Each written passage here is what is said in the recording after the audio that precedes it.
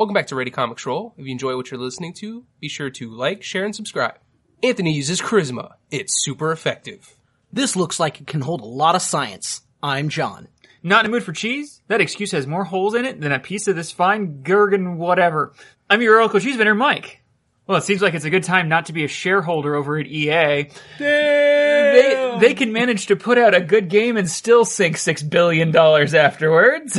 I think that is the most accurate quote that I've heard about EA and Battlefront 2 in a while. The thing is for them it's the politics. Like, that's completely what's gotten them into trouble. They are drowning in a sea of, oh, well, we thought we could get away with this, and you can't. The gamer is becoming more and more educated. We're getting sick and tired of microtransactions. We're getting sick and tired of games that aren't given to us whole. We're tired of having paywalls for the rest of the experience. Absolutely. I mean, just that point in general. The fact that you're giving us unfinished games. And I think this is a good time to be a gamer in this regard about finally standing up to the developers and going, we're not going to take this shit anymore. Because for the longest time, developers were like, let's kind of push the node a little bit and see how much shit you can take. Well, it's one of those things, like, they've been wanting to put out these, full price games over and over and over again, and then microtransactions or package deal us with DLC to death. Well, you had the season passes that came out of the blue, and then that just became a thing. Standard. Throughout every it's standard now. And it's sad that it's come to that. Because, I mean, when you're looking at the way games were in the past, games were a lot longer. You had the full games. You had all the extra content. You had bonus characters that would be sprinkled in, but you can earn them. You didn't have to pay for them, or you didn't have to wait later for them. Now, I got a question, though, and this is before the rant continues. Would you be into, and I'm not trying to side with developers, be into paying a reduced rate on the actual game instead of being $60 for the content? What if the content was down to like $30 or $40 and then doing like the season pass? So the season pass would, I don't know. I'm just trying to think of a ratio. What you're actually thinking of is something that Valve tried to do, which was the Half-Life episodes. Mm-hmm. They tried to do chapter-based content that failed, which is actually a shame because I personally would be kind of okay with that. If you give me a chapter, if it's a nice period of time to play, and as far as company value, I mean, you have to pay the people that are doing the programming, the arts, all the work that makes the games that we love. So that kind of works out based off what you're looking at in terms of work being put into it, what they're getting paid. I'm just looking at it on par as if you're going to give us a half-filled game or half-playable game, then you need to reduce the price in half. And if you want it to get up to its full markup value, that would be the season pass, which is basically you're still developing and putting out content as it goes to kind of complete it. I guess that's kind of what my mentality behind it is. I mean, okay, for Valve's part, it was the fact that they're just scared of the number 3. However, no, we know we don't have 3, but as far as the paying for a season pass to get the remainder of the content, say a game wants to be put out in pieces, that I can kind of understand. There are ways that you can chronicle a story in acts or chapters, and as long as they're full-fledged games. As long as they're full-fledged things, it's one of those things like, you could pay $40 per chapter. Oh no, that's too much. Well, it depends I get what you're saying, but starting out at 40, it's like, listen, in that regard, then it better be like, in a sense, you're paying for Dark Souls 1, then Dark Souls 2, then Dark Souls 3. If you're paying for, in point, Final Fantasy VII when it comes out in, these, in a sense, possibly 3 discs, and they're gonna be full price each one, it better feel worth it for that much. It better feel like it is a full release. You better have 3 full release games. And this comes down from the whole consoles being the way that consoles are. Now consoles are specifically that way. Everything is about the DLC and about the season pass content, in general, like, oh, we didn't put out everything, we're gonna release the rest of it as part of the season pass. The issue is with PC, you don't always have that. Like, PC games, a lot of times you can get the patch content and the DLC stuff for free, or at least a reduced price via Steam sales or good old game sales. it depends upon your platform at that point. But systems and consoles don't really see a lot on the sales end of things, because the problem is you can't fit as much as you want to on the 1 terabyte PS4 Pro hard drive as you might want.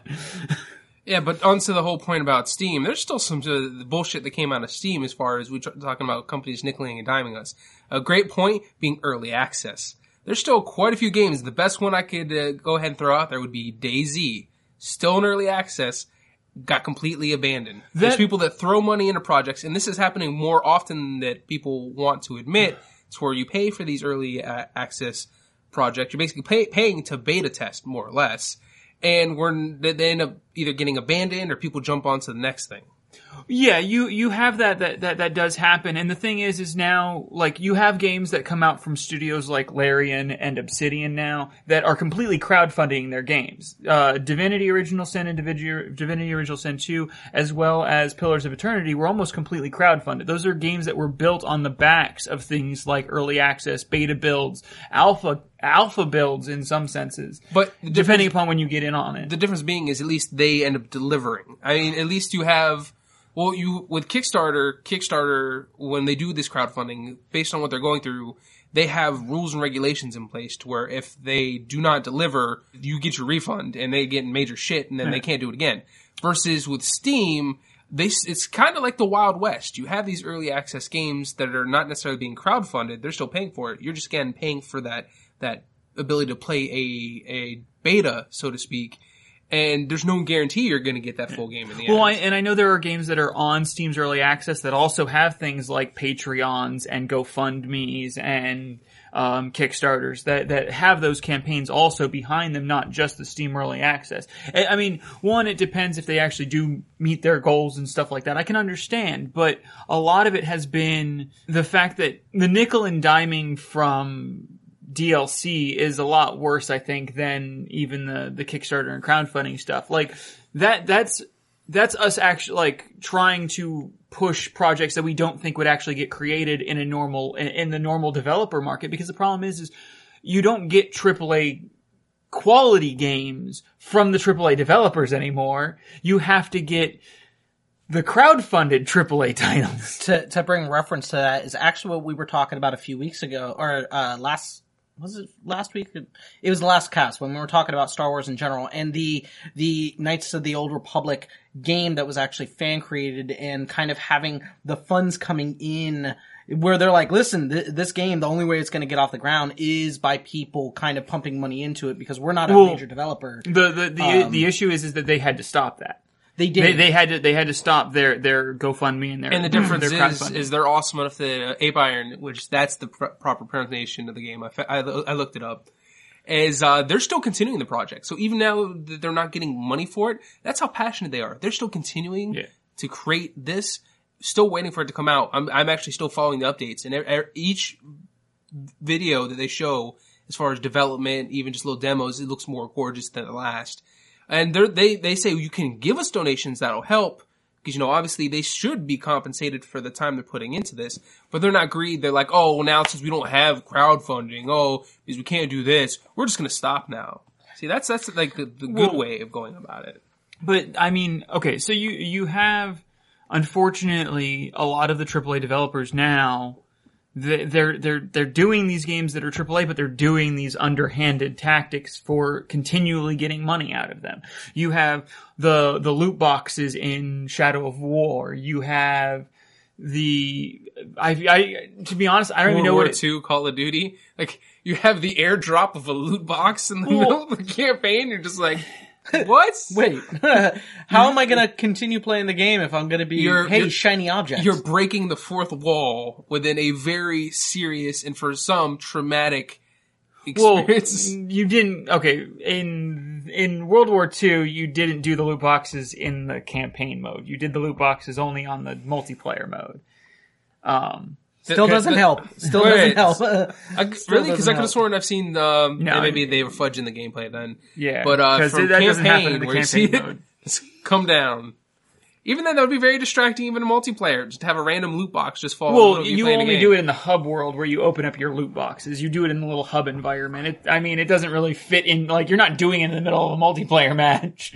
That's the drop boxes that actually give you, like, the rocket launcher, but that's not part of No, that's your kill streaks. That's kill streaks, and I'm well aware of that. Which even that's just ridiculous. Yeah, it is a little bit ridiculous, but, especially when people steal my kill streak boxes, it makes me sad. That's realistic, though. Stop doing the supply drop. I know. Don't do a supply drop in the middle of the field. Do it to where it's a secured portion of your field. And then you got your teammates stealing it from you. Exactly. That's what I'm referring to. I'm not referring to the enemy taking my stuff. Teammates are bastards sometimes. What can we say? But the thing that I'm getting on is that there are very few AAA titles out there now that are living up to the gamer expectation of them. Assassin's Creed Origins was better than what Ubisoft has been doing as of late, but it's still one of those things, like the market for it has... And GameStop even played off of the fact that there was still like, oh, you only get this mission if you pre-order. Like that, they took something that was very real, something that actually pisses people off, and they just, GameStop actually turned it into a goddamn joke. It's like, sorry, you're going to get this mission if you pre-order. It's like, what? You're really going to slap us in the face with shit that you know is wrong? Yeah. Well, and that's something that, like, that's the other problem. The AAA developers are making deals with companies like GameStop in order to do stuff like that. No. But because of the fact that GameStop is one of the most evil organizations throughout the world, he actually just put out the business model for all these AAA titles, and all these AAA developers, they are following behind GameStop. That is literally what they're doing. That's a bad thing for them because even GameStop's going under. Yeah. But that's the thing though. That's what has now gotten them into that thing. Half created games, and if you want anything in return, it's a fraction of the price. But you know what? It's because for once we've been using this term forever, and it's great to finally see people do it. Everybody's finally voting with their goddamn wallet. And we're actually now seeing that come into play. People are taking it serious. That's exactly what they're doing. That's why we have the whole thing with EA losing as much money as they are. $6 billion. Not only with Battlefront 2, but a lot of people too, and this is coming from a BioWare fan, were really upset with Mass Effect Andromeda.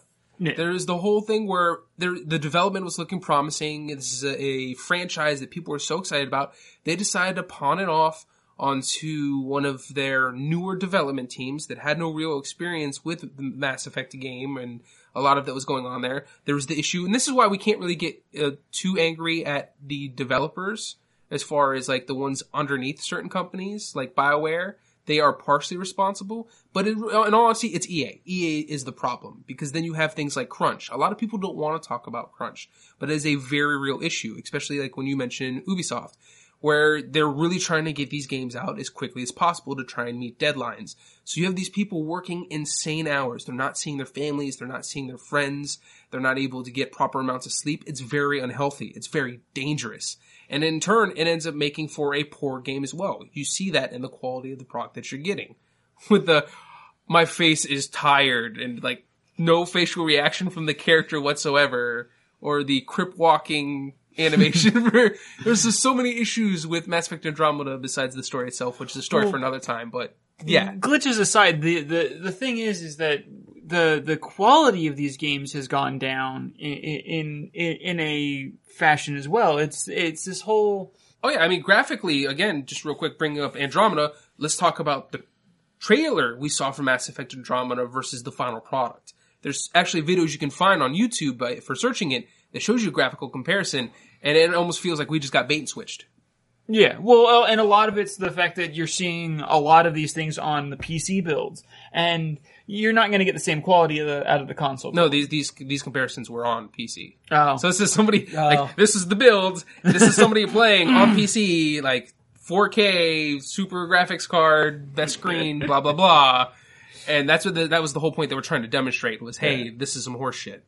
Now, I have to go on this because of the fact that it's going to be, hopefully a game that actually finally comes out maybe next year. And it's something near and dear to my heart, Final Fantasy VII. Now, you're talking about the fact that these people have such limited time to, produce a product or anything like that. Square's been, kind of toying with me for so many years about this, in the fact that the development team, me and Mike were kind of discussing this a little bit earlier, the fact that the development team has changed kind of hands, if you will, so many different times. So the original FF7 remake was started in one of their offshoots. It wasn't handled by Square's main team. It was actually handled by one of their side teams. It has now been brought into the main studio. However, the director of the game is trying to change paths with some of the things, because now, with them having lost, all the awards for, Final Fantasy 15 didn't even win Best RPG of 2017. That went to Persona 5.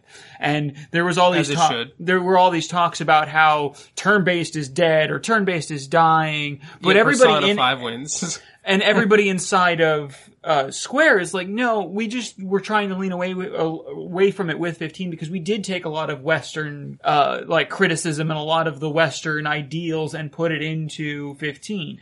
16 and now the 7 remake are trying to look at a different way. They're trying to, I guess, rehash their action battle system that they were going with for 7. And trying to retune it to do something else. No one really knows what that's going to be yet. There are speculations of doing something like a position-based, turn-based RPG very similar to the Grandia series, where you will have abilities that will reposition you and things like that. But there still is no actual key definition. Atlas did wonders with Persona 5. Love and Atlas. The fact that turn-based system isn't it's not the old school turn-based system that we're used to.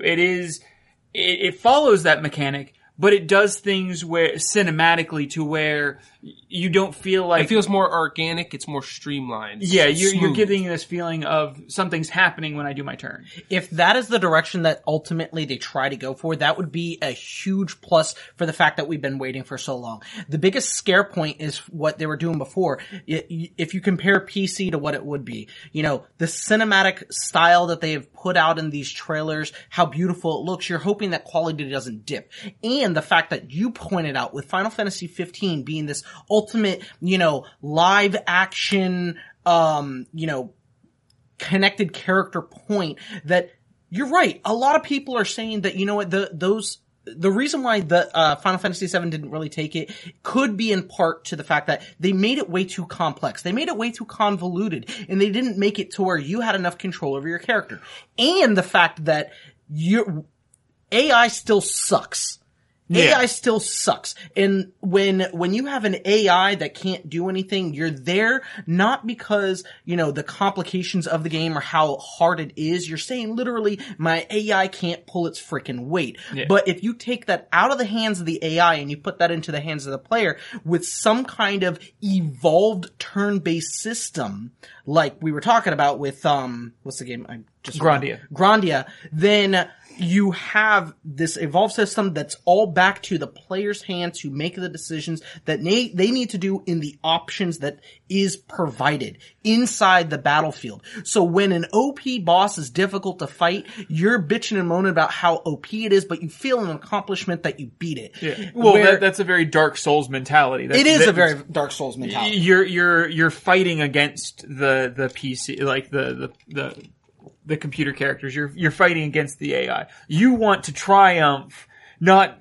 on the merit of your AI. You want to accomplish something on your own. Yes. So having your AI team just have these functions that just keep you alive constantly while you beat on, you're the beat stick and they're the I guess healers. the only part about that is the fact that when you have a character that literally has to carry your AI because they don't know what they're doing because the AI isn't advanced enough or what you want them to do in the positions of strategy.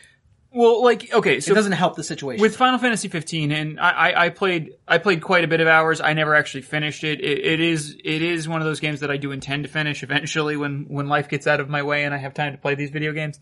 Final Fantasy 15 ends up turning into this the only thing you need to do is warp strike, and hopefully your AI will just keep you alive. Other than that, you don't worry about anything. You just keep warp striking at the big monster. And then every now and then a summon will go off. That was my worry for Final Fantasy VII Remake, is the fact that I was worried about what they were going to do with summons. If they follow the 15 route and summons are just something that happens every now and then, I think it would be way too grave of a detriment to what Final Fantasy VII summons were. Well, that's why I'm surprised they're really not looking at, if at least they want to go the hack/action adventure route, why they didn't look at Kingdom Hearts 1 or 2. That was a very simple system. It was effective. You still got to get that live action combat off without things being too complex. The only thing that sucked, going back to AI, was the fact that Donald never did his goddamn job and healed. But see, that's why if you're going to do something with an action RPG, I'm sorry, team-based stuff is still way too complicated for the AI in general. If they went back into the system of Crisis Core, which I actually like, they could have worked on the rail system a little bit better, but what they did for Crisis Core on the PSP, being a solo player and being a hack and slash RPG, was really great. It was a lot of fun. Again, rail system could have used some work, but still, it still brought you into that Final Fantasy world and had enough control to where your dodging, your movement, your slashing, and your ability to quick use and quick cast those magics had a detrimental part in your combat. And I just want to interject real quick. I mean, we're sitting here, none of us obviously have dev experience yet. And when we're speaking about this, we're speaking this purely from the point of view of a gamer. Exactly. And so, I mean, this is just, we're really mostly just airing our grievances like a lot of people do, not so much against the developers. We understand at least the great amount of work that a lot of these developers go through. Our grievances are mostly with the people that are over those developers, like EA, Activision, and so on, that are really the ones controlling other people and their interests. So we talked about KOTOR before, and the first one was BioWare, the second one was Obsidian. Obsidian has done things in a way where when they didn't want to do something that a larger entity was trying to tell them to do, they went to crowdfunding. That's how they made Pillars of Eternity. And that game is loved by the people who like those kinds of games. And see, I have no issue with crowdfunding. Again, like we mentioned, that's fine because then you're not paying, as long as you're not paying for the game twice. It's like, all right, you already crowdfunded, you put in enough money, like let's say the $20 T, the $40 T, or whatever. With their Kickstarter, if you put in enough, you actually got a copy of the game. And that's fine. I'm okay with that when it comes from a development standpoint, when it comes to crowdfunding. It's like, okay, you give us some money. You've technically done a pre-order. Yeah. And that's fine because you know what? At least Obsidian, as we're talking about developers we want to give praise, they at least are like, here, you crowdfunded, this is what you got. You got what you paid for. And the games were enjoyable. Well, okay, you want to get on the whole talking about paying for a game twice. I have to bring this up. I am someone who I loved Skyrim. I absolutely love Bethesda. I've loved every single Elder Scrolls game. I was a huge fan of Morrowind. I was a huge fan of Oblivion, and Skyrim was one of those games that I think I have paid for that game maybe 8 times. And that's also another huge issue, which is fairly new, which is why you have a new breed of gamers known as patient gamers, which I would say are probably also the smarter gamers. Because they know, either because they don't have the money, which is usually how it works for me too, but I at least try to put away enough money for 2-3 games in a year, if I'm lucky.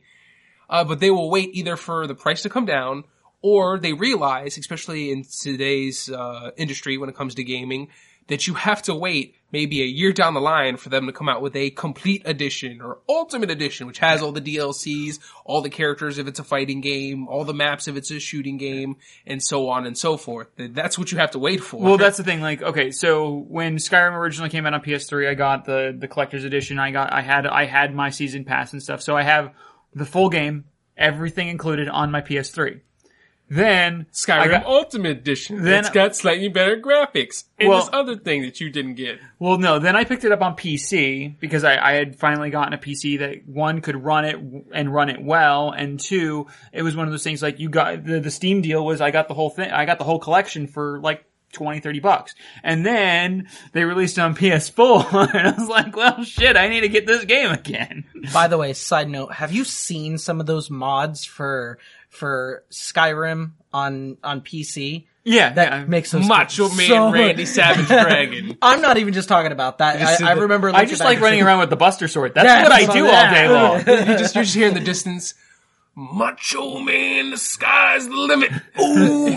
He starts breathing fire. It's the creepiest looking thing in the world. At the same time, it's like it's Macho Man Randy Savage. How can you hate this? Or the people that do the Thomas the train engine. Yeah. Or even just for the bronies, you have the dragons now. I don't care. become- By the way, They're- okay, shout no. out, no. Shout out to all those people out there that do some modders. really hard work and make mods for all these games on PC. You are the real MVPs. The most terrifying thing is the reskinned giants into Gumbies. What?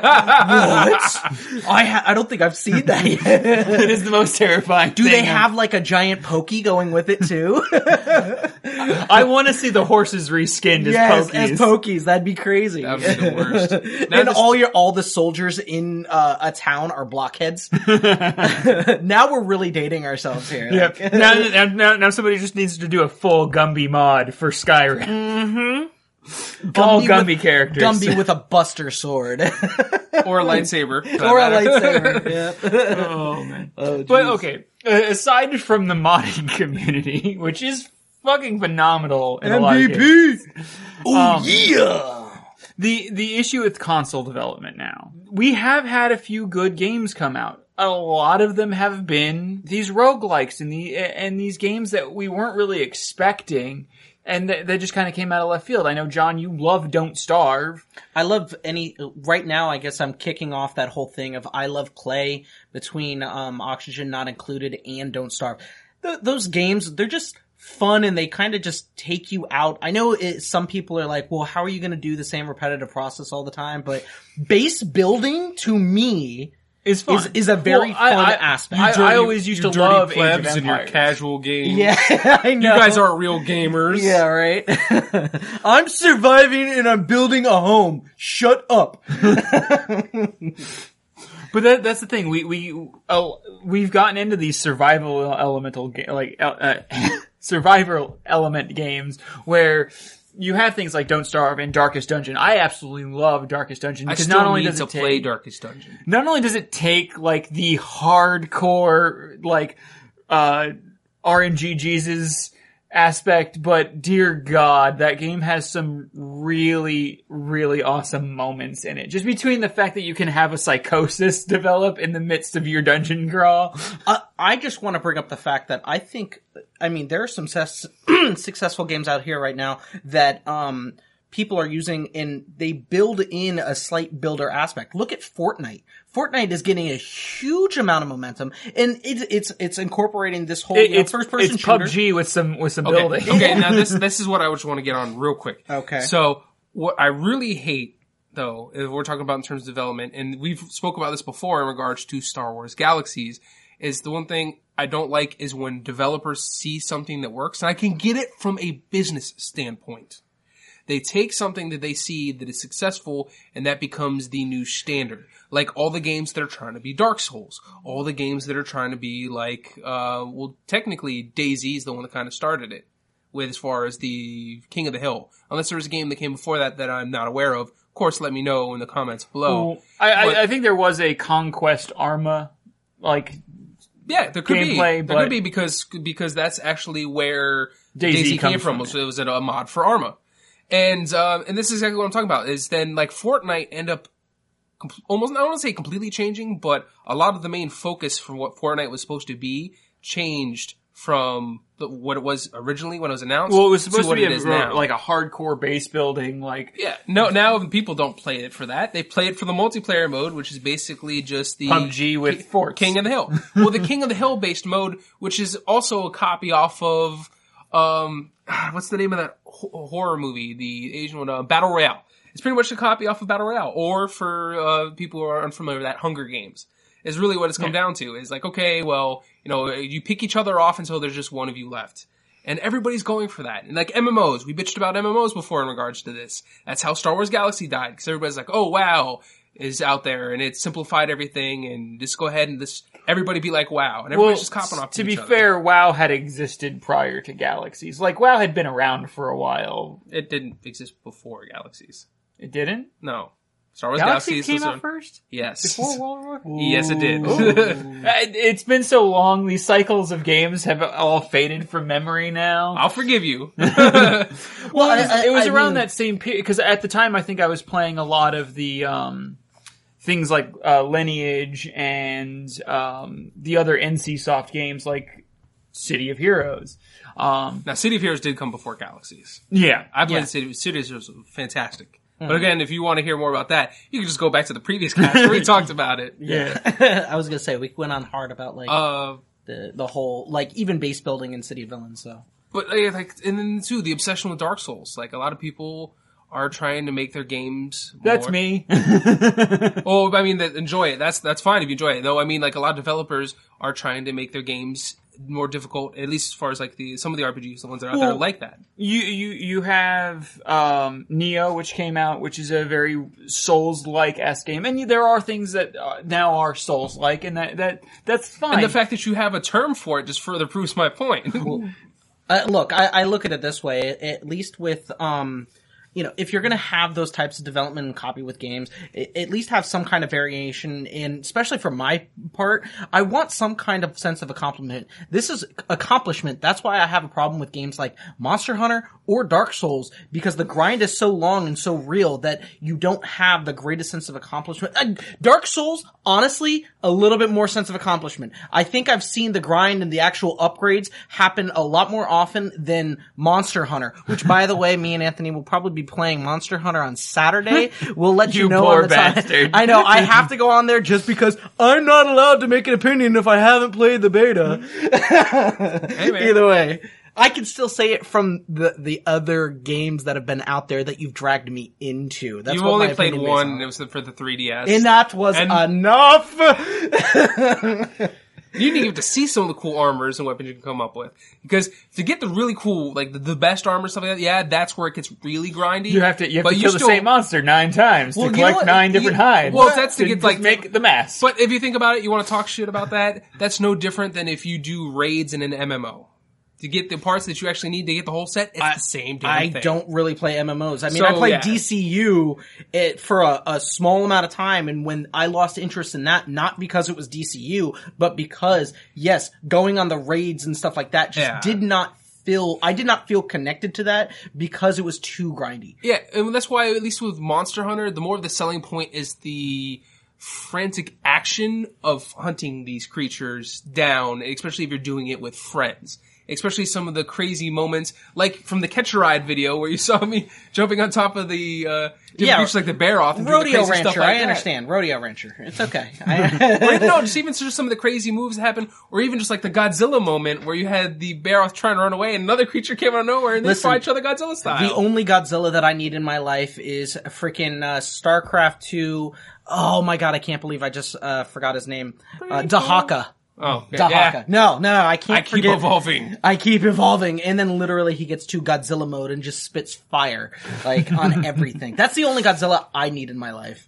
But Okay. I mean, but what you just mentioned as far as Monster Hunter is concerned is a good example of a game that does something different. And that's what I fear we don't really have, at least as compared to the past. In the past, sure, I mean, you had genres, but each game within those genres felt like they did something different. Even with there's games like Streets of Rage, Final Fight, and Super Double Dragon, sure, they were still going around being all punchy, but each one of those at least felt somewhat different than one another. Versus games nowadays, you kind of just feel like you're playing the same game, somewhat reskinned. Well, okay, so There's a bigger variety too.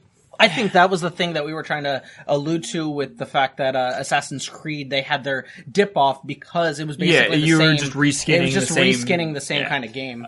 oh, this last incarnation, we got a grappling hook. Yay! But you know, one thing is we want to shit on EA so much. You know who actually started a lot of these awful trends that we hate? Blizzard. No, not Blizzard. It's actually Activision. Well, yeah. Well, Yeah, guess who is part of Blizzard now? But I'm talking about before then. Yes, but nobody talks about Activision anymore. They're the ones that started. EA simply perfected being the asshole. well, this is very true. But now you have Activision Blizzard being a thing, and the problem is like, okay, you have Blizzard's properties: World of Warcraft, StarCraft, actual Warcraft, Heroes of the Storm. Heroes of the Storm. Overwatch. But Blizzard's at least big enough that they still have a lot of the creative control on their own. Activision really can't tell them to do a whole lot. Yeah. Because Blizzard's like, hey, look, we can probably buy and sell you. Yeah. Well, and that tends to be the thing, but the thing that scares me is Blizzard has been putting so much focus on Heroes of the Storm, Overwatch, and World of Warcraft in general, that the other two big franchises are starting to fall apart. They're falling to other games now. Diablo, which I have always been a huge fan of the Diablo franchise. I put more hours into 2 than I could probably even remember at this point in my life. Not more than Castlevania Symphony of the Night. Well, that's only because I go back and play that game every year. I can't do that with Diablo 2 anymore. It's tradition. It is tradition. It is Actually, tradition. I still have to get my playthrough before the end of the year, so that's going to be on my list this week. Speaking edition, I would need to boot up KOTOR for the, like... I have it installed on my PC. I've been playing through KOTOR 2 again, too. But Diablo has fallen apart to games like Path of Exile. And it hurts my soul a little bit because I'm still excited to see where, if they do a Diablo 4, where that will go. I'm surprised you said that you had a soul. I know you played WoW for a very long time. I thought it was gone. Yeah, That was the trade-off. Yeah, that was the In order for trade-off. you to do it. Like, That was the currency. You were literally, held captive by freaking WoW for a year. At least in seclusion. Just say just a year? Well, I remember the part a year the part that was straight. in seclusion, like where I hardly ever, I only left my room to eat. Yeah.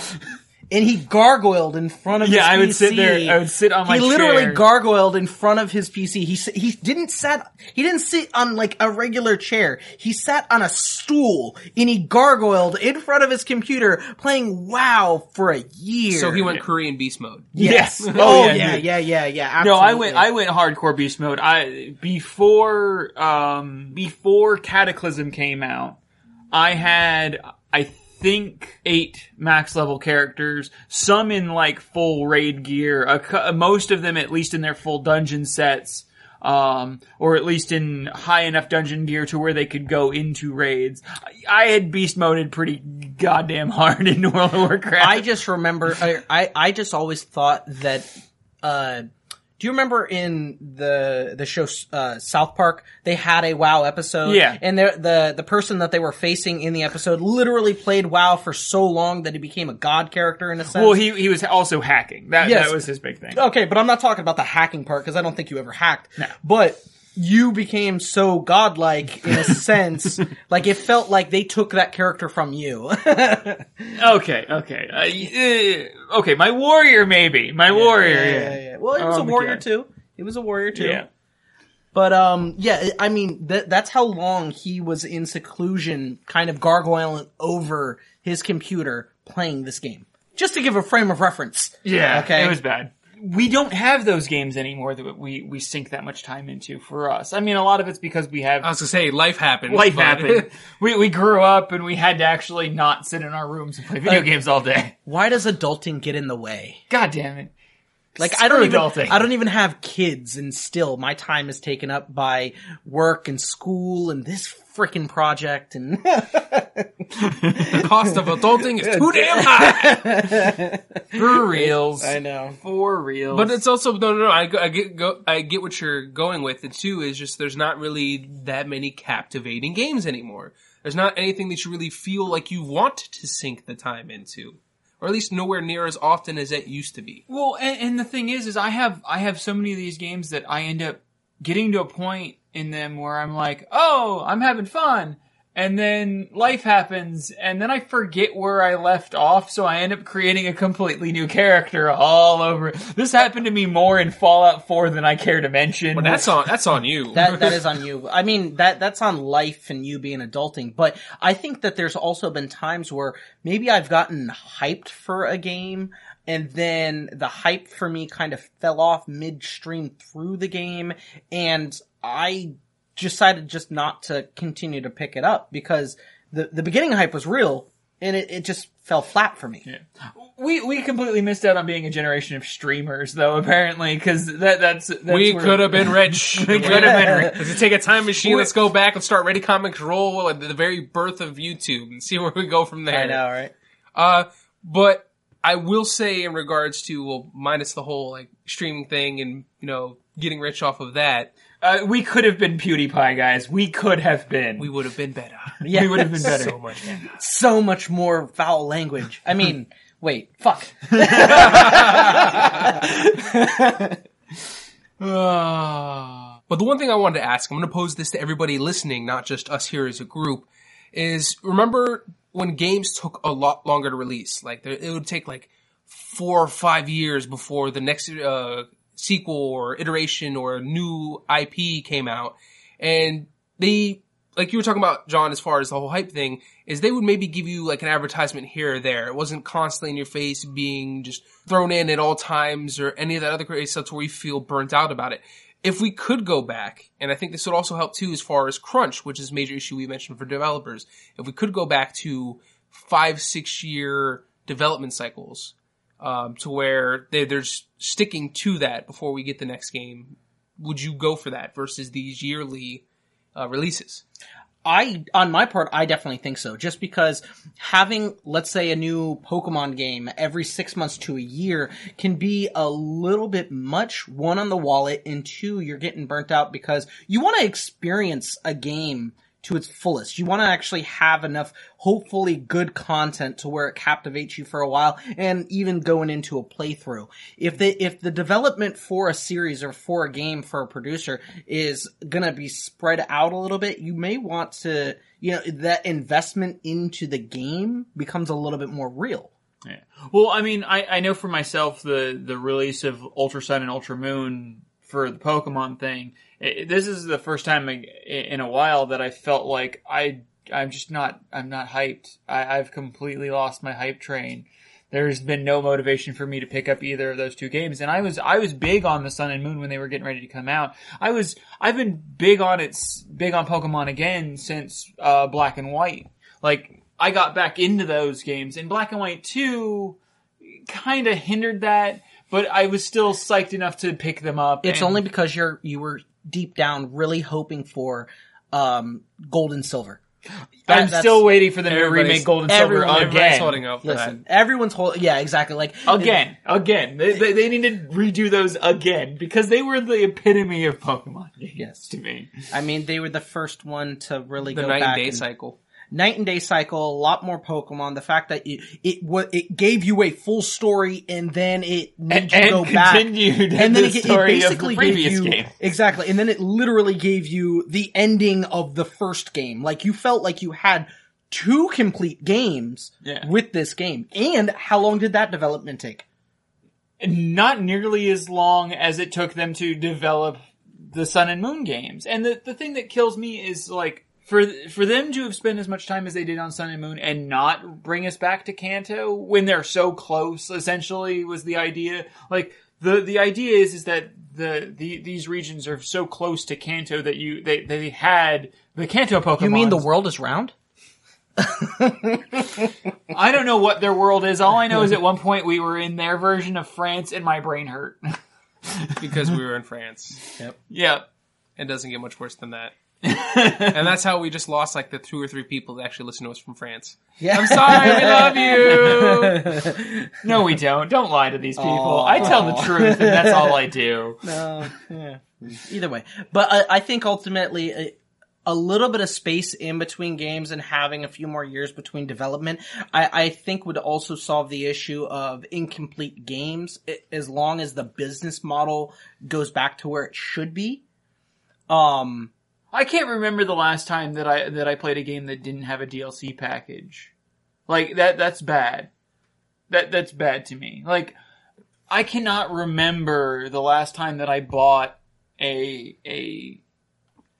full game and that was it. Like, I remember some things PlayStation 2 era that still did that. Like, there was a full game in the PlayStation 2 era. I remember it, but I don't remember what it was. And no, that's true. And then even for a game like Titanfall 2, which is a lot of fun to play, it still had DLC. Granted, it was free, which is pretty cool. But again, you're still not getting that full game because you have to wait later to get these new game modes, to get these more maps and stuff like that. I'm not opposed to that. No, I would prefer not to, but yeah. At least it's free. Yeah, no, like I said, that's what I'm saying. At least it's free. Yeah. That makes it like an easier pill to swallow. Yes, absolutely. Hold on. I remember the best game to come out this last year, Witcher 3. Yeah. No, I was Because actually going to let you get to that. But They did things that were so not AAA, and yet the game feels AAA. The size, the scope, the actual game itself looks beautiful. It does all the things that AAA games do, but doesn't try to go AAA on your wallet, bro. Yeah, well, that's true, because the funny thing is that's the big comparison a lot of people make when they're talking about Mass Effect Andromeda. And again, when I mentioned the whole development cycle, I believe, I'm actually pretty sure about this, but Mass Effect Andromeda was about 5 years in development. So we can't even use that excuse for Mass Effect Andromeda as to what ended up ultimately coming out versus I almost said Mass Effect. I just got done saying Mass Effect, goddammit. Versus The Witcher 3 had roughly around the same amount of time. Actually, I think it had less time in the development cycle. And it, like you said, it's just a great game. Even the side quests feel organic, like they actually mean something. Yeah. The world is huge, but it's not like devoid of life. There's always something going on even as you're traveling. And just the story and just, it hits all the marks. Okay, so I think we just talked ourselves out of longer development times and said we just need to make sure that companies aren't assholes. Well, no. CD Projekt Red still takes their time. And actually It does, but I'm saying like the exact point that you made, I think they had less development time on it, means that we don't necessarily need to have a super long period of time for a development cycle. If the company is doing its job and doing it right and not being greedy assholes, there's a good chance that you don't need super long development times and still can get I would still say 4 years. 4 years is fine, but I mean, we were saying before like 6. You know what I mean? Well, a lot like of the what way I was happened. back then. A lot of what happened with CD Projekt Red is they had this breadth of scope going into Witcher 3 that was fantastic and phenomenal and like way out there, and they reined a little bit of it in so that they could have the DLC, but they didn't charge for the DLC. And there was still crunch, because that is the one thing that CD Projekt Red is unfortunately still under fire for, is the mistreatment of their employees and the fact of, again, the long hours. Yeah. You don't get to see your family, you don't get to see your friends, you barely get enough time to sleep because we need to get this done. Because it actually got pushed back a few times when originally they never should have promised it so early to begin with. Listen, what they need to do is just follow Elon Musk's business model for SpaceX. There's so many people that work there and they work long hours. He actually provides them food. He does inspirational conversations with his people and actually cares what they're doing. And he actually has what's it called? Massage therapists at the business. You're feeling some stress? Why don't you take a break, get a massage, come back, feel comfortable and refreshed, and get your ass to the grind. To be fair, if you look at a lot of these gaming studios, if you look at the insides of Blizzard headquarters and the insides of CD Projekt Red Studios, it's baller. It's baller. Google doesn't have some of the shit that these guys have going on. And Google is supposed to be like a really fun place to work. But all those fun things are nice, except for when you can't get to it because you're so busy working. Yeah. The thing is yes, they have a lot of these amazing studios to work in, but a lot of it they don't get to spend time with. But to go back to the point about development cycles, and the reason why CD Projekt Red is doing as well as it can in regards to sticking to at least some of their milestones and putting out these great products on time, is there's nobody above them telling them what to do. And versus BioWare has EA. Again, back to EA. Got their greedy mitts and everything, and they unfortunately have a lot more control than they probably should over the production of a lot of these games. Does EA stand for evil assholes? Yes. they lost the title of Electronic Arts a long time ago. Yeah, now they're just evil assholes. That's what it comes down to. I don't know what more to say about EA other than the fact is that, CD Projekt Red tried to do a lot of stuff, and a lot of it comes from love.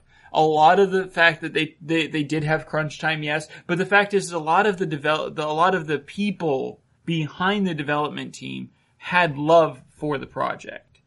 it wasn't just about the crunch time. A lot of it did have, yes, crunch existed for them, but they loved what they were doing. They wanted to get it done. EA kind of flouts their control over their smaller studios, and their smaller studios don't get to love the projects that they're on anymore. And even worse, it's like they use them up to when they don't need them anymore, and then they basically just take them out to pasture. Yeah. I can't even remember the studios that have died this year. And there were a lot of them. There was countless. One of them actually being, and I feel so bad for forgetting about it because they made Dead Space, which was a fantastic game. Visceral. They got rid of Visceral. Yeah, Visceral Entertainment died. There were a few that went to pasture this year, and a lot of them we don't remember. And it's because that's what EA does. They absorb these properties, these publishers. They use them up until it's like, you know what? I'm not getting what I paid for. This is not a good return investment. Well, ultimately, we'll Sorry, see. Lassie, it's time. But I mean, ultimately, we've seen it. The gamer has rose up. They have put a hurtin' on EA. The shareholders have heard about this, and they're the ones who are also backing out because of their business model.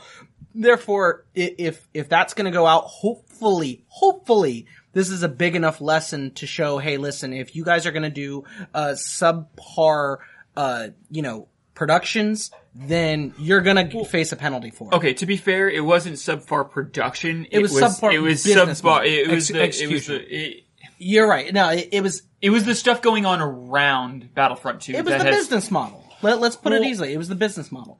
When you're discussing how they're going to get revenue and how they're going to milk the cow, it's their business model. So yes, I'm wrong because the game itself looked like a really good game. The campaign, from what I understand, is fantastic. The game itself, I just won't buy it because I'm not gonna. I actually am one of those people that's like, no, I'm not gonna. What's even more bullshit though is okay. So after this huge backlash occurred, they're like, all right, we're gonna rein it back in.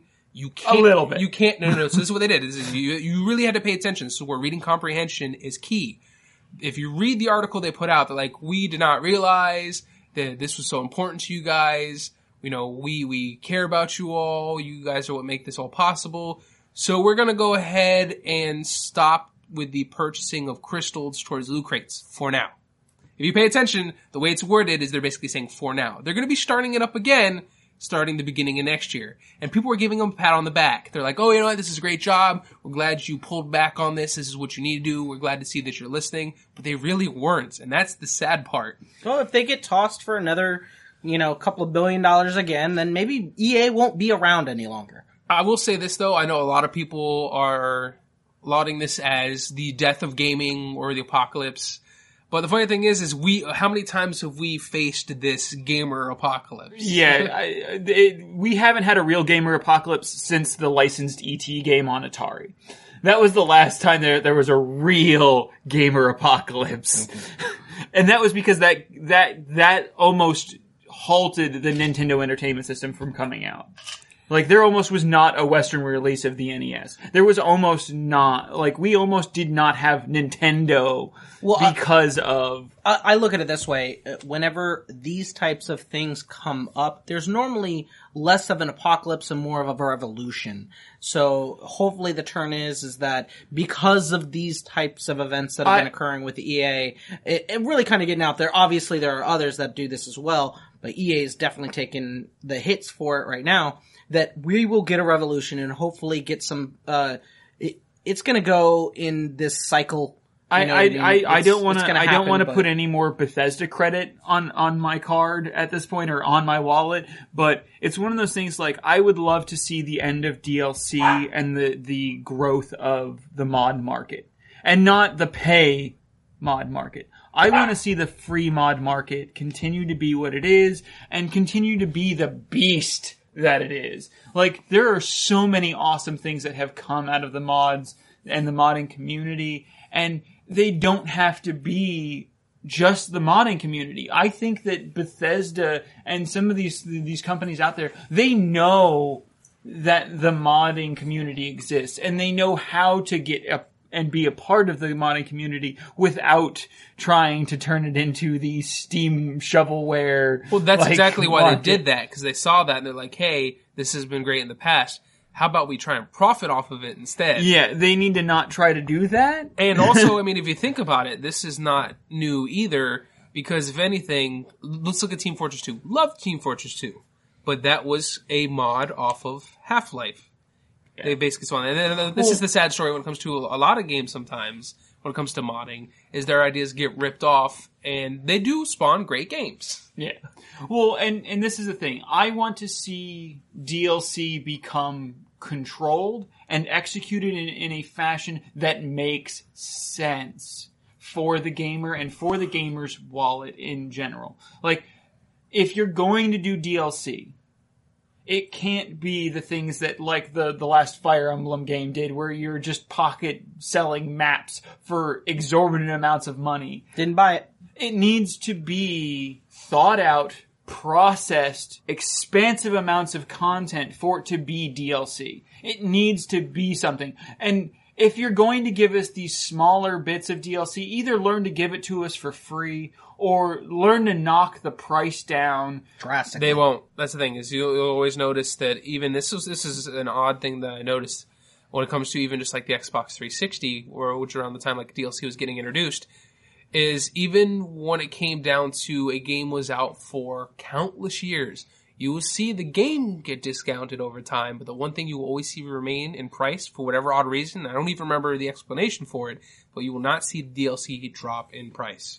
Well, I'm not talking about over a market, like over a period of time on the market end. You just mean dropping it. I mean the actual price of DLC needs to change. The problem is we're paying full price for the game and then paying this almost near full price thing for DLC. It shouldn't be that we're spending almost $50, $60 on DLC after the fact of the game of being $60 to $70.